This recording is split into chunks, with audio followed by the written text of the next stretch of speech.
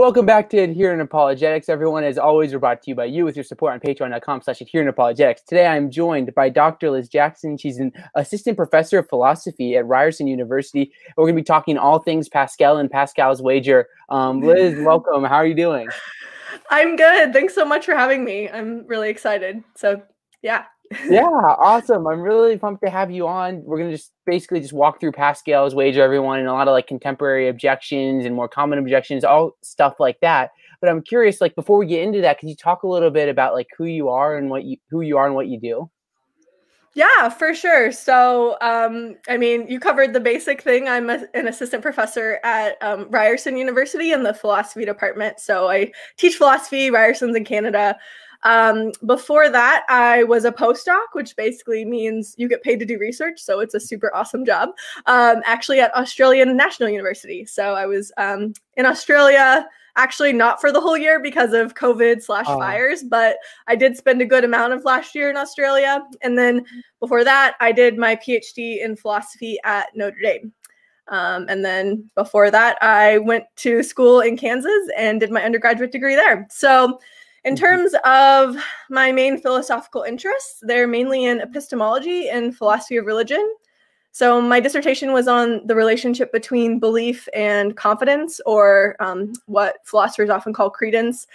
But I'm also interested in evidence and evidentialism and disagreement and some issues in kind of social epistemology. And then I'm also interested in philosophy of religion. And specifically, I think the main way I often will summarize my main interest in philosophy of religion is kind of what makes a Christian commitment rational.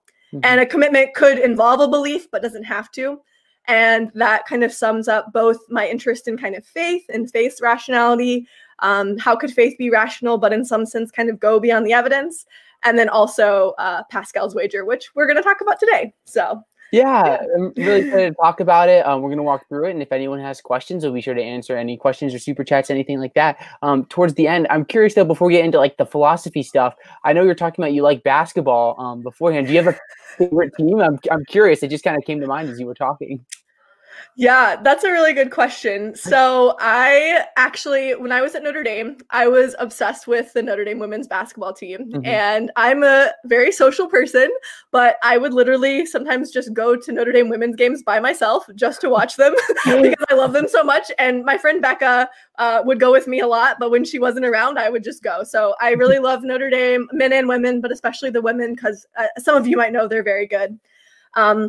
And then I also went to Kansas State University, so I like to cheer for them in basketball as well. In terms of an NBA team, since I'm from Kansas, a lot of people were fans of the Thunder, but I just never really got into that.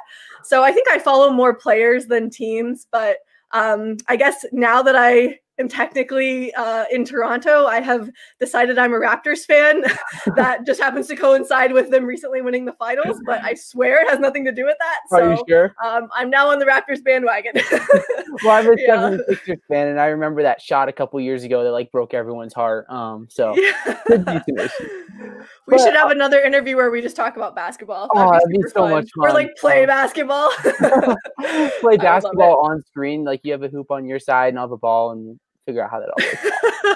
At my old house at Notre Dame, we just had mini basketball hoops all over the place because I don't know, I'm just a basketball nerd, and I live with my friend Becca, who is also a basketball nerd. So we would just, it was great. Anyway, basketball is so much fun. But for everyone who's why are they talking about basketball? We'll talk about philosophy. So Pascal's wager is a really interesting thing. It's been around for a while. What got you interested in studying Pascal's wager?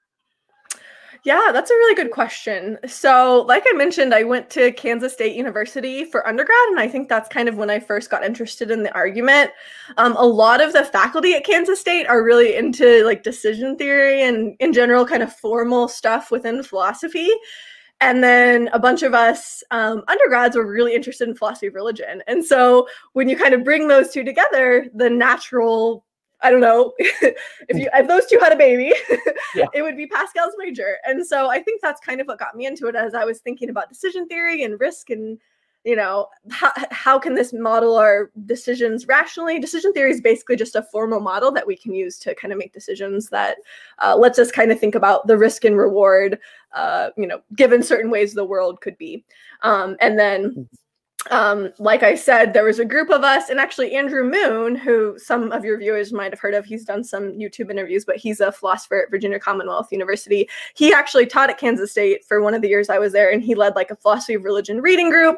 And so I think a lot of us actually got really interested in kind of Pascal's wager, and I think a lot of people hear the argument. We're going to say what the argument is in a second, and they think that can't be right. There's all these problems with it. But as we sort of talked about it and thought about it more, we were like, actually, there's pretty plausible answers to a lot of these common objections, and it might actually be a better theistic argument than a lot of people think. And as I kind of went to grad school and then did a postdoc, my postdoc, one of the big themes was risk. So it actually was in some ways very related to Pascal's wager. I think I started to see more and more like, this is actually a really interesting argument. And I don't necessarily claim that like I have a perfect response to every single objection. Like, I think there's some objections that I'm really like, I want to think more about that, you know, but I think it's underrated. I think a lot of people just dismiss it really quickly, but it has a lot more going for it than they think. Yeah, interesting. So let's just kind of like for a second, just like frame the wager in case like people just don't know what this Pascal's wager is. If you were going to explain it, like what is Pascal's wager?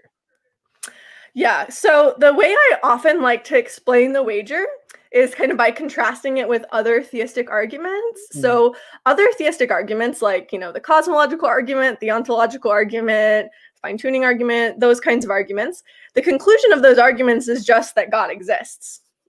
And the Pascal's wager is different because the conclusion of Pascal's wager is instead that you should believe in God or you ought to believe in God. So it's a claim about what you ought to do or what you ought to believe rather than kind of a claim about the way the world is. And I do think the way the world is relevant to Pascal's wager, of course, and we're going to talk more about this. But it's not a claim that God exists. It's a claim that you should believe in God. So why think that? Like, why should I believe in God? And the most basic version of the wager, although it's worth noting that actually, arguably, even Pascal himself gave a more complex version than this. And the version that I like is actually, it's going to be more complex than this as well. But the most basic version of the wager basically says, look, either God exists or God doesn't exist. And there's sort of two things you can do or two ways you can respond to God's existence. You could believe in God or not believe in God. So there's this 2x2 matrix. And some of your listeners are probably familiar with this. And then the thought is you kind of think about the risk-reward trade-off. So if you believe in God and God exists, you go to heaven, you could have an infinite thing to gain. If you believe in God and God does not exist, you could go to hell, which is an infinite loss. Or even if you're annihilated, actually, Pascal's wager could still go through. And then if God does not exist, then whether you believe in God or not believe in God, what you gain or lose is going to be finite either way, because if God doesn't exist, there's not an afterlife. At least the basic version of the wager assumes that. We can talk more about whether that's a good assumption. And so then the thought is, well, if you believe in God, you have an infinite gain. If you don't believe in God, you have an infinite loss. And if God doesn't exist, then either way, what you gain or lose is finite. So given this risk-reward trade-off, you should believe in God. Remember, it's not an argument that God exists. It's an argument that it's rational, it's practical to believe in God. So that's kind of the most basic version of the wager. Like I said, there's a lot of objections to that. We're going to talk about some of those. But I think that's kind of the most simple version. Yeah, it's really helpful. I'm curious, like you talk about you have your version of the wager that's a little bit more complex. So like the version of the wager that you prefer, how is that different than like maybe the original wager that Pascal brought? And like what's kind of like the version of the wager you would bring forward is like you think the most potent form of it? Yeah. So I'll actually contrast the version of the wager we were just talking about with, I'm not a historian, I'm not an expert on excuse me, Pascal, but I think Pascal's was actually slightly different than that version. And then I'll say actually the version that I prefer. So what I take Pascal to be doing is I think Pascal thinks he's basically set things up. So there's basically two live possibilities. Either atheism is true or Christianity is true. And both of those have roughly a 50-50 chance. And so because of that, he says, well, then look, if you're choosing between atheism and Christianity and they're both roughly 50-50, you should be a Christian. You should kind of pick Christianity as the thing you wager on, right? And so I think some people miss that and they just think Pascal just sets up this 2x2 matrix and that's it. But no, there's actually a lot of argumentation that kind of comes before that. My version of the wager, I don't set it up the way Pascal does, and I don't necessarily give an argument for Christianity at the beginning of it, so that Christianity and atheism are the two main live options. Instead, what I do is I basically say, look, you should wager on the religion that you think is most likely to be true. And the power of Pascal's wager is that it gives us a reason to think that being an atheist or living life as an atheist or agnostic is practically irrational. But I'm not necessarily claiming that you should be a Christian or you should practice any certain religion. I kind of leave that up to the wagerer.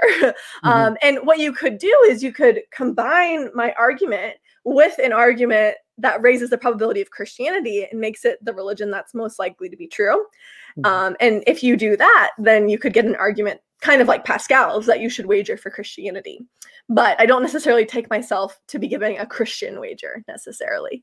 So I think that's one important difference, is that I basically say wager for the religion you take to be most likely to be true. And that's the conclusion of my argument. But what's interesting is that it doesn't have to be a 50% chance. It doesn't have to be over some threshold. It just has to be the one you take to be most likely to be true. It does have to be non-zero. And we're going to talk about that later. So it does have to be, the religion's probability has to be greater than 0, but that's it. So it is kind of a strong claim. You could assign a very low probability to it, and I still think you should wager. So that's one difference. Were you going to say something? Go ahead. No. Oh, okay. Yeah. The other difference is that at least Pascal, I guess I'll say this. There's two different ways to think about Pascal's wager. One is that it's an argument about what we should believe. And the most basic version of the wager that I kind of set up initially was believe in God, not believe in God, right? The other way you can think about Pascal's wager is that it's not an argument about belief at all, but it's an argument about how you should act. So it tells you that you should make a commitment to God, make a commitment to pursue a relationship with God, or go to church or pray, do these various things that constitute pursuing a relationship with God. And there's interesting reason to think that Pascal actually liked the action-y version. I think he says go to mass and take holy water. He was very open to kind of that action-y version of the wager. And my version of the wager is actually kind of neutral between both of those. I think you can get a version of the wager going that does keep it about belief, that says you should believe in God. But I also like versions of the wager that are about action, about a commitment to pursue a relationship with God. So I think I'm more, I don't know if I want to say neutral on that. I guess I think maybe the wager gives us a reason to both believe and act. But Pascal and some other philosophers want to make the wager more about just action. So that's another difference. So we'll talk about some objections to the wager in a second here, but I'm curious, is there any differences in how the objections may differ in like the philosophy literature and from like a atheist scholar versus what you see maybe online or in a blog or something like that? Is there differences in kind of the objections that we work through as we're kind of gonna go through some of these? Yeah, that's a great question. So I think a lot of people on YouTube like the many gods objection, and then they kind of think it's decisive. We're going to talk about what that is in a second. And they kind of fully just dismiss Pascal's wager because of it. And I think philosophers do talk about that objection. So in a way, that is something that they have in common. But I think the discussion is a little bit more, I guess, maybe nuanced. I don't know. I don't want to talk down to people on YouTube. There's some awesome YouTube channels. So I'm not trying to say that. But I think more philosophers think that's not just, we shouldn't just throw the wager out just because there's this possibility of multiple religions. So I think that's one thing to say. I guess another thing to say too is that there's been a lot of really interesting discussions about what Pascal's wager tells us about decision theory in general and how to deal with infinities in decision theory. And I think some people on YouTube might be talking about that, but I think it gets you into some interesting kind of technical problems. You could see them as problems. You could just see them as kind of like interesting results, I guess, depending on, your view of things. But I think philosophers have focused more on kind of these technical kind of infinite decision theory issues. And I don't see that talked about as much on YouTube. So some people might be familiar with what's called the mixed strategies objection. It's kind of like a technical counterpart to the many gods objection. But I almost see that objection never brought up on YouTube, but that's a really, really common one in the philosophy literature. So that's just one example of that. So that's a good question. I think it'd be great to go into like this many gods objection, because I think one of the most common things we'll see to an objection to Pascal is like, there's so many gods. You have like Christianity and Islam and Judaism and all 3,000 other the gods or something along those lines. Like, how do you tackle the many gods objection to Pascal wager? Yeah, good. So I think that's a really important objection. And part of the reason that it's important is because different religions both offer heaven, but both also posit hell. And practicing Christianity might not, send you to heaven if Islam is true, and vice versa. So religions are what you might call maybe mutually exclusive or something like that. So that's kind of how this objection gets its force. If there's two denominations of Christianity that both think the other is going to heaven, then that wouldn't matter as much. What would matter is when the religions are mutually exclusive. And I've seen some people even on YouTube be like, which denomination should you pick? Should you be like a Calvinist? And that's not really relevant to the many gods objection. So it's worth pointing that out. But there is these mutually exclusive religions, and Pascal's wager, at least that 2x2 matrix I sort of initially set it up with, it doesn't tell us which religion to pick. And so And this gets into some of the stuff with infinite decision theory as well. And I'm not necessarily going to go into the technical details of that, but I like to give this kind of thought experiment to people. I think it's pretty helpful to see why I ultimately don't think this is just going to ruin our ability to kind of make decisions. And that's like, there's two doors in front of you. Behind door number one, there's a 90% chance that you get infinite utility. You get something infinitely good. And then behind door number two, there's also a chance that you get this infinite good, but it's only a 10% chance. And if you just say, well, look, there's all these religions are saying you could, making these claims about heaven and hell, there's these infinite claims, and like, so we just can't make any decisions. Well, that doesn't seem to follow, because it seems like you should pick the religion that gives you the higher chance at getting the infinite good than the religion that gives you the lower chance. In the same way, you should clearly pick the 90 door over the 10 door. Just because they're both offering an infinite good doesn't make them equal, And so what the result that this has is that when it comes to Pascal's wager, this is kind of how I get, when I said you should wager for the religion you take to be most likely to be true, this is how I get that result. So you should kind of go for your highest chance at getting the infinite good. And so in the Pascalian case, you should go for the religion that you think is most likely to be true. So I think, again, there's different ways you can take this, but it's going to rule out most people from being an atheist or an agnostic, because I think most people are going to think it's very unlikely that, atheists go to heaven and theists go to hell, for instance. And then you could combine this with arguments that raise the probability of Christianity, like, arguments for the resurrection, stuff like that. And then you could get an argument that you should wager on Christianity, or you could do that with another religion too. You could give an argument for some other religion that raises that probability. So then it would be kind of like premise one, wager for the religion you take to be most likely to be true. Premise two, religion X is most likely to be true. Conclusion, therefore, you should wager for religion X. But I think what's really interesting about this is that you don't have to prove that religion is true. You don't have to prove Christianity is true. You don't have to make it, 90% or 99% probable. You just have to make it more likely than the other religions. So it takes a lot of the burden off of the evidential arguments. And it also doesn't just get it gives you a reason to kind of commit your life. It doesn't just say God exists. It says you should believe in God. Or if you go for the actiony version of the wager, you should commit to God. So in a way, that's even a stronger claim. So. Yeah, thank you. I think it'd be good to bring up an objection here is why I think the probability of God is above zero. There may be if you deny say the first premise of an ontological argument that there's no possibility that God exists, it kind of seems like you have this zero, and it's well, then the wager would kind of die then. So why think that, you know what I'm saying? Why think that I've just lost my words. I'm kind of tired from basketball.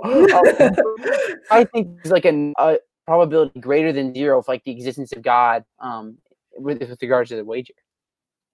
Yeah, that's a great question. So I guess one thing to note too is that there's different kinds of probabilities. I don't want to get into this too much, but because you brought up the ontological argument, that often relies on like an objective probability or like a metaphysical necessity.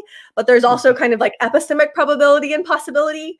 And something like that, or even like a subjective probability, would be more of what the wager's concerned with. So I totally hear you on the ontological argument, but I think you can kind of make that distinction and say, well, you know, even if it's necessarily true or necessarily false that God exists, if you're kind of in a situation where you don't know whether God exists or not, then there's at least some like epistemic probability of God existing. So we can make that distinction. I think that's helpful.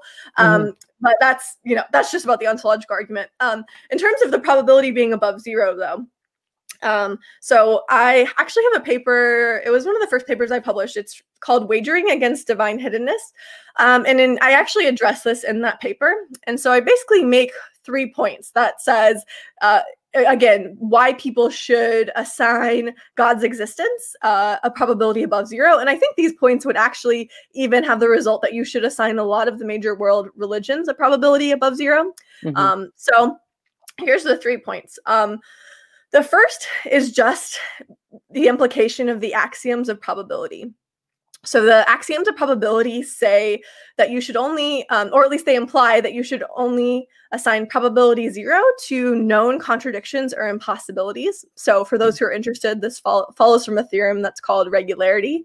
But basically, unless something is like an explicit contradiction, like P or not P, or maybe an impossibility, like a ball that's blue all over and red all over at the same time, you shouldn't assign that thing probability 0. Otherwise, you'll be probabilistically incoherent. So this is just a very like bare requirement of rationality that I think most probability theorists accept. And so to assign God existing or to assign all religions probability 0, you would be violating that axiom. Which, yeah, according to probability theory, you would then be irrational. So in my view, that's actually kind of a decisive reason not to. I think that's a pretty dang good reason that like most economists and people working in probability theory think that's irrational. But I think there's 2 other reasons as well. I think the other thing, like the second thing is that there's just a lot of smart people who are theists and who are religious, philosophers, theologians, biblical scholars, others. And I think that the fact that there is these smart people, a lot of philosophers working on the epistemology of disagreement, would argue that you should give that fact at least some weight. That doesn't mean you should just come to agree with them. That doesn't even mean you should like split the difference and meet them halfway. It just means that you should give that some kind of weight. It's not going to prove theism is true, but I think it's a reason not to give it probability 0 because of kind of these disagreement facts. You know, when smart people argue for something, we should at least take that into consideration. And it's a weak claim. It's just saying it boosts it a little bit over probability 0. And then the final thing is, I think there is a lot of really interesting arguments for God's existence. Do these arguments prove that God exists? No, I'm not saying that. Do they make the probability that God exists like 0.999? I'm not saying that. I don't even think these arguments have to be super compelling in order just to raise the probability that God exists a little tiny bit. And there's been enough debate about this and enough controversy and enough back and forth that I think you can't just dismiss these arguments offhand and just say, these are all terrible arguments. I'm just gonna like ignore them all and assign Christianity or theism probability 0. They raise the probability at least a tiny, tiny bit. Maybe even more than that. You know, that's kind of a question that philosophers are working on. But I think that's another reason not to assign the probability of God existing probability 0.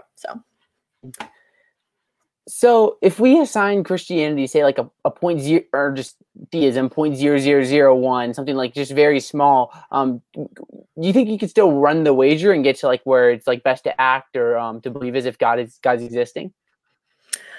I do. This depends on your version of the wager, right?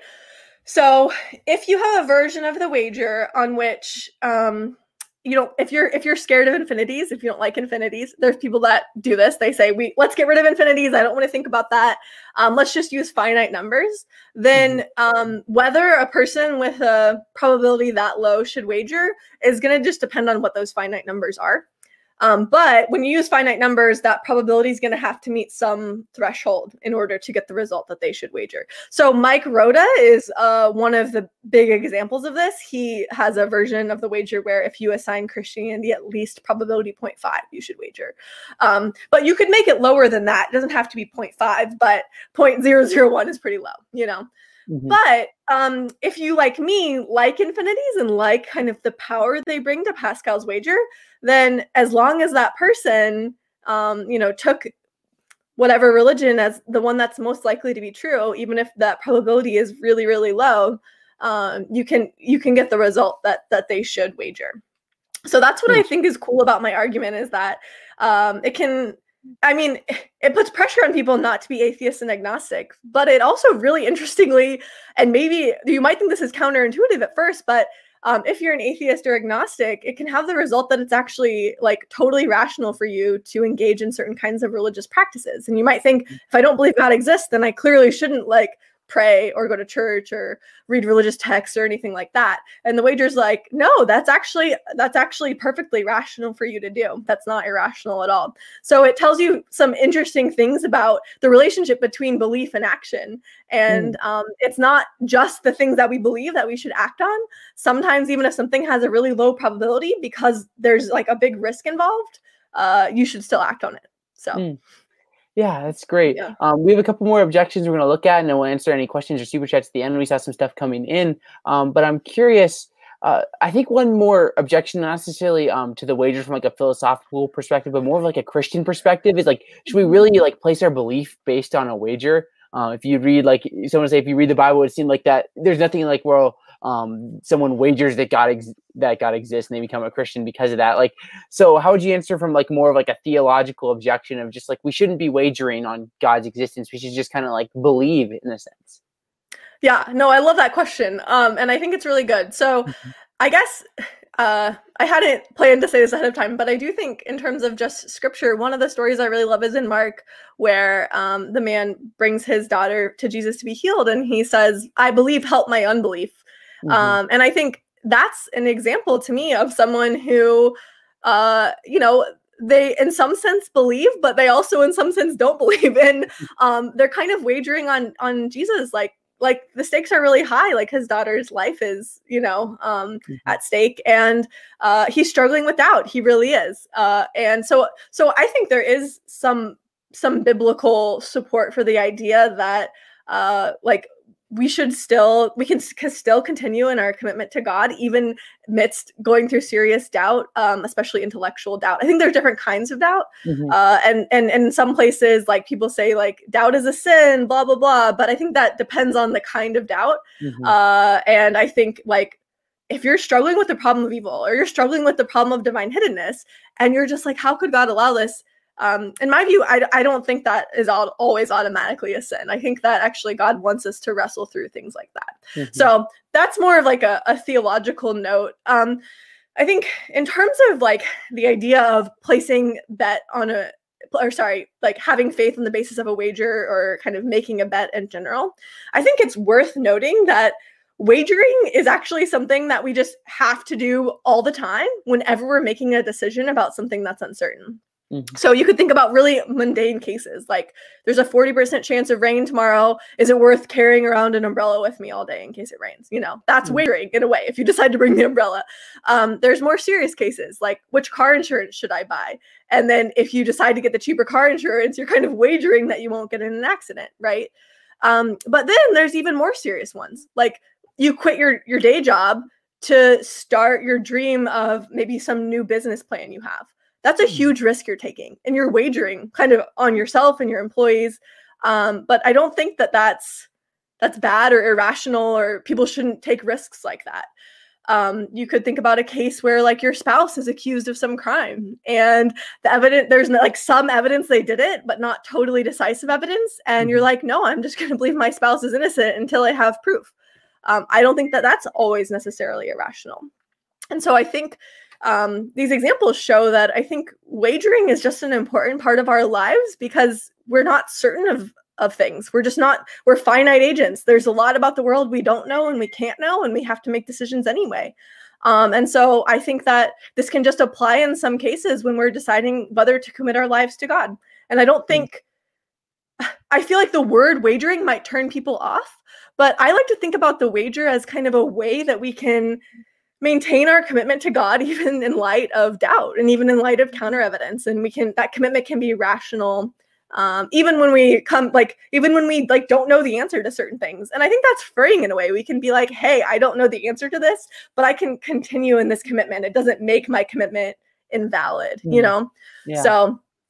So that's what I would say about that. Yeah, I think it's really helpful just to kind of remember that we make wagers like all the time. Like Pascal is obviously, we're dealing like with deep questions like the existence of God or the truth of religion, but we make wagers all the time. It's definitely a great point to remember. One last question I have for you is like, someone may say like another more like theological objection is that this may be acting if Christianity is true or Islam is true, whatever, or like placing your faith for the wrong reasons because you're just trying to seek some sort of like reward. Especially like in Christianity, it seemed like more of like we place our faith because we just want to like follow God or we love God rather than like we're seeking some sort of like award or recognition. So how would you deal with like that kind of objection with regards to Pascal's wager? Yeah, I think that's a really great question. And I think kind of my answer to this is basically just going to be like, it depends on what we mean by reward or payoff. So I think you can definitely take the wager with bad motives. I'm not saying that that's impossible or that all wagering is good motives. That's not my point. But I think bad motives aren't necessary to take the wager. You don't have to just say, I just want to avoid hell or I just want to get to heaven. And actually, I mean, I do still frame it that way, but maybe I should think more about how I frame it because that does kind of lend itself to that kind of thinking. And I don't think that's the way you have to think about the wager at all. And this is one reason I really like the way that Mike Roda talks about Pascal's wager, because he talks about it as this idea that, think about if I pursued this relationship with God and God did actually exist. That would be a really good outcome. I could know God and have communion with God and just have this really valuable thing, you know, a relationship with the Creator. And if I didn't pursue that, then I could lose out on a really valuable thing.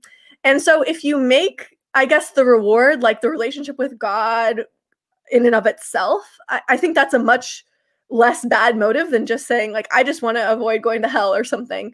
And I think that's a totally legitimate wager. And in fact, that's the wager I like to talk about and I like to focus on in my papers, is this idea that it would be so good if I pursued this relationship with God and God existed. So again, it's not saying that all wagering automatically means it's good motives, but I just don't think Pascal's wager in and of itself entails that you have bad motives either. Yeah. So what we'll do now is, thank you so much, Liz, for just your preparation and answering all these questions. We'll do a little bit of live Q&A. If you have questions or super chats, anything like that, we'll be sure to answer these in the time we have left. The first one here is from Kyle Vomar, Plantigas Wugog. He says, is Liz a Bayesian and so far her probability theorem? If not, why is she not repentant of her sinful ways? Yeah, that's a great question. So what a Bayesian is, well, there's different ways of defining it, but the most standard way of defining it is basically that when we assign probabilities to things, they should obey two rules. These rules have kind of big names. They're called probabilism and conditionalization. So I guess I don't necessarily want to go into all the details, but probabilism basically just means that your probabilities should be probabilistically coherent. So if you assign like 0.9 to it will rain tomorrow, then you should assign 0.1 to it won't rain tomorrow, like 90% versus 10%, you know, so they should like match up with each other. And then conditionalization basically just means that you should change those probabilities when you get new evidence in accord to like what that new evidence says. There's complicated philosophical worries about both, and I do have some worries about both. But I think in general, I think they're both largely correct. So I think it's good to kind of be responsive to new evidence, and in general, our probabilities should respond to new evidence. And I do think we should usually be coherent in the way that probability theories describe. I think the most controversial, or one of the most controversial parts of the coherence claim, is that you're supposed to assign all necessary truths probability 1, even ones that you don't know if they're necessary truths, like an unproven mathematical theorem that, unbeknownst to kind of our current knowledge, happens to be true. And so I think a lot of people, so like Goldbach's conjecture, which I actually forget what that was. It's something about like the sum of two primes is something, but it's this unproven mathematical theorem. A lot of people think we should assign that 50-50 because we don't know if it's true or false. But the probability theorems would say that we should assign that probability either 1 or 0, depending on whether it's true or false. So it's kind of, so there's a big debate here about what, what the rational thing to do is there. And I do think that's an important challenge. But like I said, in general, I would probably call myself a Bayesian. So I hope that's helpful. Yeah, definitely. Spartan Theology has a question that says, are there non-theistic situations that Pascal's wager that could be applied to? It's an interesting question. Thank you. Yeah, I mean, this actually kind of comes back to, I think, like the second to last question where we were just talking about reasons you might take a risk on something, like take a risk on yourself.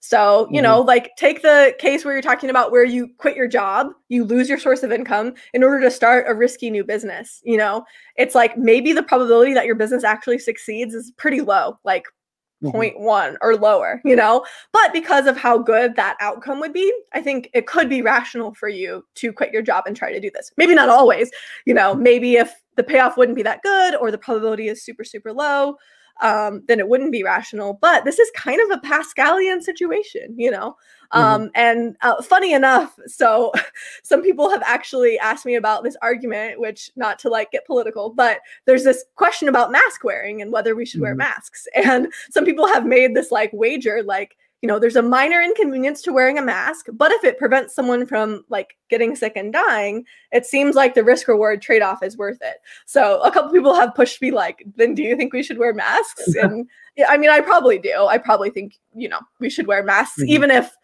the evidence it's not like a super high probability that it saves someone, as long as there's, a good enough chance, because it is a minor inconvenience. But yeah, so I guess the point is just, yes, I think there are definitely non-theistic situations that have the same structure as Pascal's wager, where it is rational to kind of take a risk, even though there's a low probability. So yeah, good question. I was talking with Mike DeVito, and he kind of, he's a philosophy, I think he's a PhD now, also played in the NFL, really cool guy. And he used like a similar kind of idea in terms of like climate change, where he basically argued that like looking at like the consequences and like the probability of like climate change being true, we should act even if it's not true, just based off of like similar things as you're talking about here. So it's amazing how much this kind of wager can be applied to in different perspectives. Absolutely. People have applied it to abortion. What if, even if there's a small chance that abortion is, killing a being with moral standing or moral rights or a person, we shouldn't take that risk. People have applied it to euthanasia, so there's a ton of different issues it could be applied to. And I actually don't think that Pascalian reasoning is going to be successful in all these situations. It's going to kind of depend on the details, but I definitely think it's successful in at least some of them. So yeah. Definitely. Another question from Kyle here. Actually, we'll do the comment first because they're like right next to each other. He says, "Thanks, Dylan, for discussions with me on Facebook lately. They're quite enlightening, and it's fun to talk with professional philosophers." Aw, absolutely. I have fun too. And now he gives you a really hard question where he says, "Are you a classical or a neoclassical theist?" So, I mean, if you don't feel pressure to answer if you want to kind of like abstain from it, but yeah, no, that's a great question. I would say I am not a classical theist, so I am not convinced that divine simplicity is true. So, yeah, I guess I don't know if I'm a neoclassical theist or not. But I definitely think, I mean, I'm sure this is not my area of research, and I'm sure there's really good objections to this, but I've always just thought, like, I believe God's a Trinity. Like, how is that consistent with divine simplicity? Yeah. So that's probably a super flat-footed objection to classical theism, but I'm also open to the idea that, like, God has emotions, maybe that God is in time. There's tricky issues that come along with God being in time because of our best physics, there's some reason to then think that God would also be in space, and I don't think God's in space. So, but it does kind of seem like God might be in time. So then, yeah, I don't know. I wrestle with this stuff. But I'm definitely not a classical theist. So yeah, it's a lot of fun. We have a super chat from Nelson Galvin. Thank you so much for your super chat. He says, next time you watch The Shawshank Redemption, please keep Pascal's wager in mind. Very interesting. It has been a long time since I've seen that movie, although everyone loves it. It's very good. But I know it involves people breaking out of prison. I just haven't seen it in like 10 years. But I'm wondering one way you could think it applies is like, there's like a small chance that we actually get out of prison, but because of how good it would be if we actually escaped, it's worth it to at least try. I don't know if that's what he's thinking, but I think that sounds right. I mean, I've been at the prison, not being arrested, just kind of like touring. Sure. No. That's the secret that I can have like a Christian apologetics channel. Is can't tell people I've been arrested at the Shawshank prison, but I've been to the prison where they filmed this in Ohio a couple of times, and it's a really cool place. So it doesn't really relate to the wager in Shawshank, but definitely worth visiting. So cool. Is it like a museum now?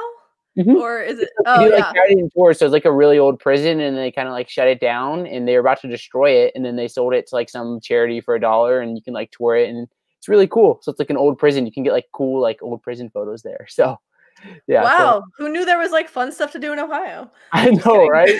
Just kidding. Exactly. That sounds awesome though. Yeah.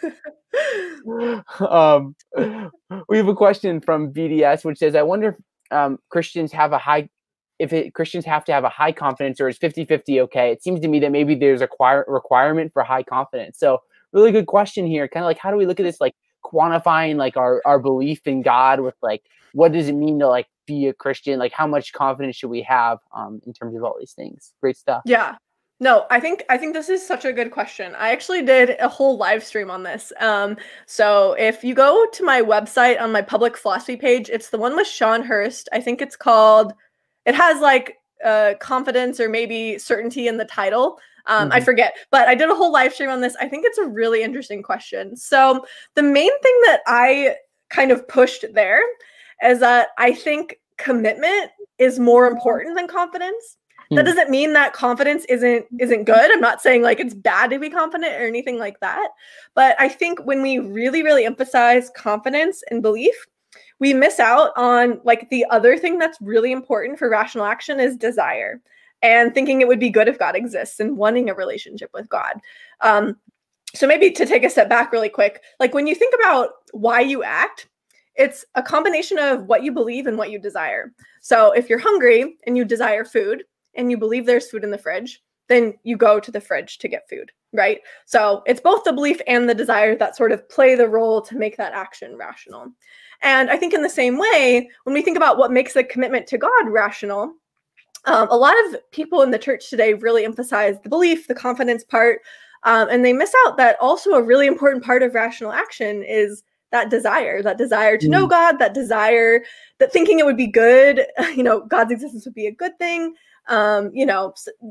so they kind of miss out on like the value part and they just think about like the epistemic part. And so what underlies our commitments, especially our action-oriented commitments, is a combination of both of these things. And the high confidence is really good, but I think we also shouldn't miss out, like James says, like even demons believe and shudder. And I think that's because they don't have that desire for God, to have a relationship with God. So I like to emphasize the importance of the commitment over the importance of the high confidence. Like the high confidence is great too, but in my view, the commitment is the most important thing. So yeah, I think it would be tricky to say like, oh, I'm 90% sure or 50% or 80% sure that Christianity is true. Definitely a challenge. Super chat from John. Thank you so much for your super chat. The apologetics. He said, I'm going to risk $10 and see if anything happens. Just kidding. God bless you, Zach and Dr. Lee. Aw. Thank you. That's very kind of you. Thanks, John. Shout out to John. Great YouTube channel. And the next year has a question too, which says, is courage and confidence the same? If not, which is more rational? Really interesting question. Do you have any thoughts? I like that. So, yeah, I think that they can be connected. But maybe I should clarify. The way that I am thinking about confidence is I'm thinking about it as kind of how likely you think something is. So if you check the forecast and you see there's a 90% chance of rain tomorrow, then you should be 90% confident that it's going to rain tomorrow. So it's sort of like the probability that you assign to certain things. That's how I'm thinking about confidence. And confidence in this sense, it changes as our evidence changes. If we get if we then check the forecast and like, oh, it's only 60% tomorrow, our confidence will go down. Or if it's like 95, our confidence will go up. You know what I mean? Mm-hmm. So confidence is, it's related to belief, but in my view, distinct. But it's a belief-like type thing. Courage, on the other hand, is often considered a moral virtue. So in some way, it's actually very different than confidence. It's sort of something that virtuous people, it's a character trait that virtuous people have.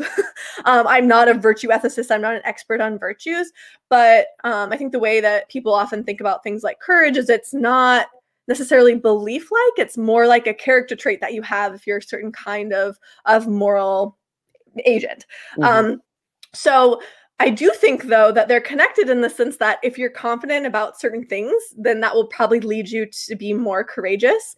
So if your spouse is accused of a crime and you're very confident they're innocent, then you'll probably be more courageous to defend them and say, they didn't do it, you know? So they are connected in that sense. But I think confidence is, in the sense I'm talking about, is more like belief, and courage is kind of this moral thing. So I hope that kind of clears it up a little bit. Yeah, I think that was great. A couple more questions here. One from Susan, which says, did you get a chance to meet Tim and Lydia? Please ask. I'm assuming she means Tim and Lydia McGrew. I have met Tim McGrew before at a conference a long time ago, but I've never met Lydia. And we're actually, my husband and I are actually in Florida right now because of COVID. We are, Ryerson, the school I work at, is fully remote, and they kind of said we can go anywhere. So we're just temporarily down here until kind of COVID blows over. So yeah, I have met Tim, but not Lydia. How's life in Florida right now? Warm, which is amazing. That's one of the main reasons we came down here. We're just so sick of the north and the winters, and we're seeing pictures. Yeah, I was about to say we're seeing pictures of snow, and we're just like, we spent Thanksgiving at the beach. It was like 80 degrees, so it was so nice. Oh my gosh, I'm a little jealous. Probably the last question we have here. Really hard question from Cynthia Finding Truth. It says, does Dr. Liz know that she is awesome? Oh, you're so nice. Thanks. I really appreciate it. Yeah. Sandy has an awesome channel too. I was on his channel. We talked about faith, actually. So you should check his channel out as well. Mm-hmm. Yeah, Sandy's awesome. There's one more question here. It's not popping up for me yet, but it talks about how was your experience at the Planninga conference in 2014 with, I'm guessing with Alvin Planninga, of course. Oh yeah. So it's funny. I was a first year grad student actually, and it was one of the first philosophy conferences I ever went to. And so I had known about Planninga for many years at that point. And I was flying to Texas from South Bend, and Planninga at that time, and maybe he still does, lived in Grand Rapids. And I can't remember what city it was. Maybe it was Detroit, but we both ended up on the same connecting flight. I think we were on 2 flights together. Huh. And so at one point I was like sitting across the aisle from Planninga, and then we were like sitting in the airport together. And I was just like, oh my gosh, it was like the first time I had ever met Planninga. And then, eager, like first year grad student, I was like, do you like Pascal's Wager? And he was like, sure. He was like, I think he was just kind of like saying it to like, I don't know. So, but it was cool. I got to meet Planninga there. It was actually a really cool conference. It was on a bunch of different arguments for God's existence. So I really enjoyed that. But yeah, that was my like nerdy story about me getting all fangirly over Planninga. So fangirl or fan guide over like LeBron James, but then philosophers do over like Alvin Planninga. So I would also definitely be fangirl over LeBron James and a lot of NBA players. In fact, most NBA players. So yeah. Player, it's like, oh my gosh. So, yeah. Totally. Well, I mean, that's about all the questions we have. So just thank you so much for your time. Is there any kind of like last thoughts, anything you want to bring up before we start to wrap things up here? Yeah, no, I think that was great. I really appreciate you having me on. And I think one thing that I liked that kind of came out in the interview is the reason that I think kind of Pascal's Wager and then faith are related in certain ways, because they do kind of show how a Christian commitment can be rational, even in the face of a lot of doubt. And so I'm actually working on a paper right now where I'm sort of arguing that a lot of people that take the wager, you can see them as actually having genuine faith. And take the wager in the sense that I'm interested in, where you're sort of taking it because you think it would be such a good thing if you committed to God and God actually did exist. So that's sort of the case that I'm focusing on. But yeah, I think it's cool to kind of think about the connections between Pascal's wager and faith. And I'm glad that kind of came out in some of our discussion. So yeah. Well, thank you so much for your time, Liz. I'd encourage everyone, you can go follow Liz. It's jackson.com, or is it .net? Yep. So my website is liz-jackson.com. And then I have a page on there that's research. So it's more like scholarly articles if you're interested in those, and there's links to download those. And then there's also a page that's called Public Philosophy, that's sort of interviews and videos, things that are kind of more accessible. And I've also been posting some stuff on my YouTube channel, which is also linked on that Public Philosophy page. So I have like a playlist about epistemology and a video on faith, and I'll probably be putting some stuff on Pascal's wager up there, but nothing up there right now. But yeah, you should feel free to go check that stuff out too. So. Encourage you to check out Liz's stuff. So much great stuff. Thank you so much for your time, Liz. I'd encourage everyone, after you go follow Liz, if you're new to Adherent Apologetics, be sure to subscribe. You can leave us a like, you can leave us a review, anything like that. It really helps. Thank you everyone who tuned in today. Really appreciate you guys. Big thank you to JMD Apologetics and Nelson for the super chats. Really appreciate that. And as always, thank you to our supporters. We're like 80% funded, so your support means a lot. But Liz, thank you so much for your time. I really appreciate it, and it's been so much fun. So thank you. Thanks so much for having me, and tune in next time for our live basketball game, right? Well, if you come on again, I'm sure you will. We'll have to figure out how to do that, because that will be a lot of fun. Might have to be a post-COVID thing. Hopefully we can get redemption for the 76ers with what happened in Toronto a few years ago. Totally. All right.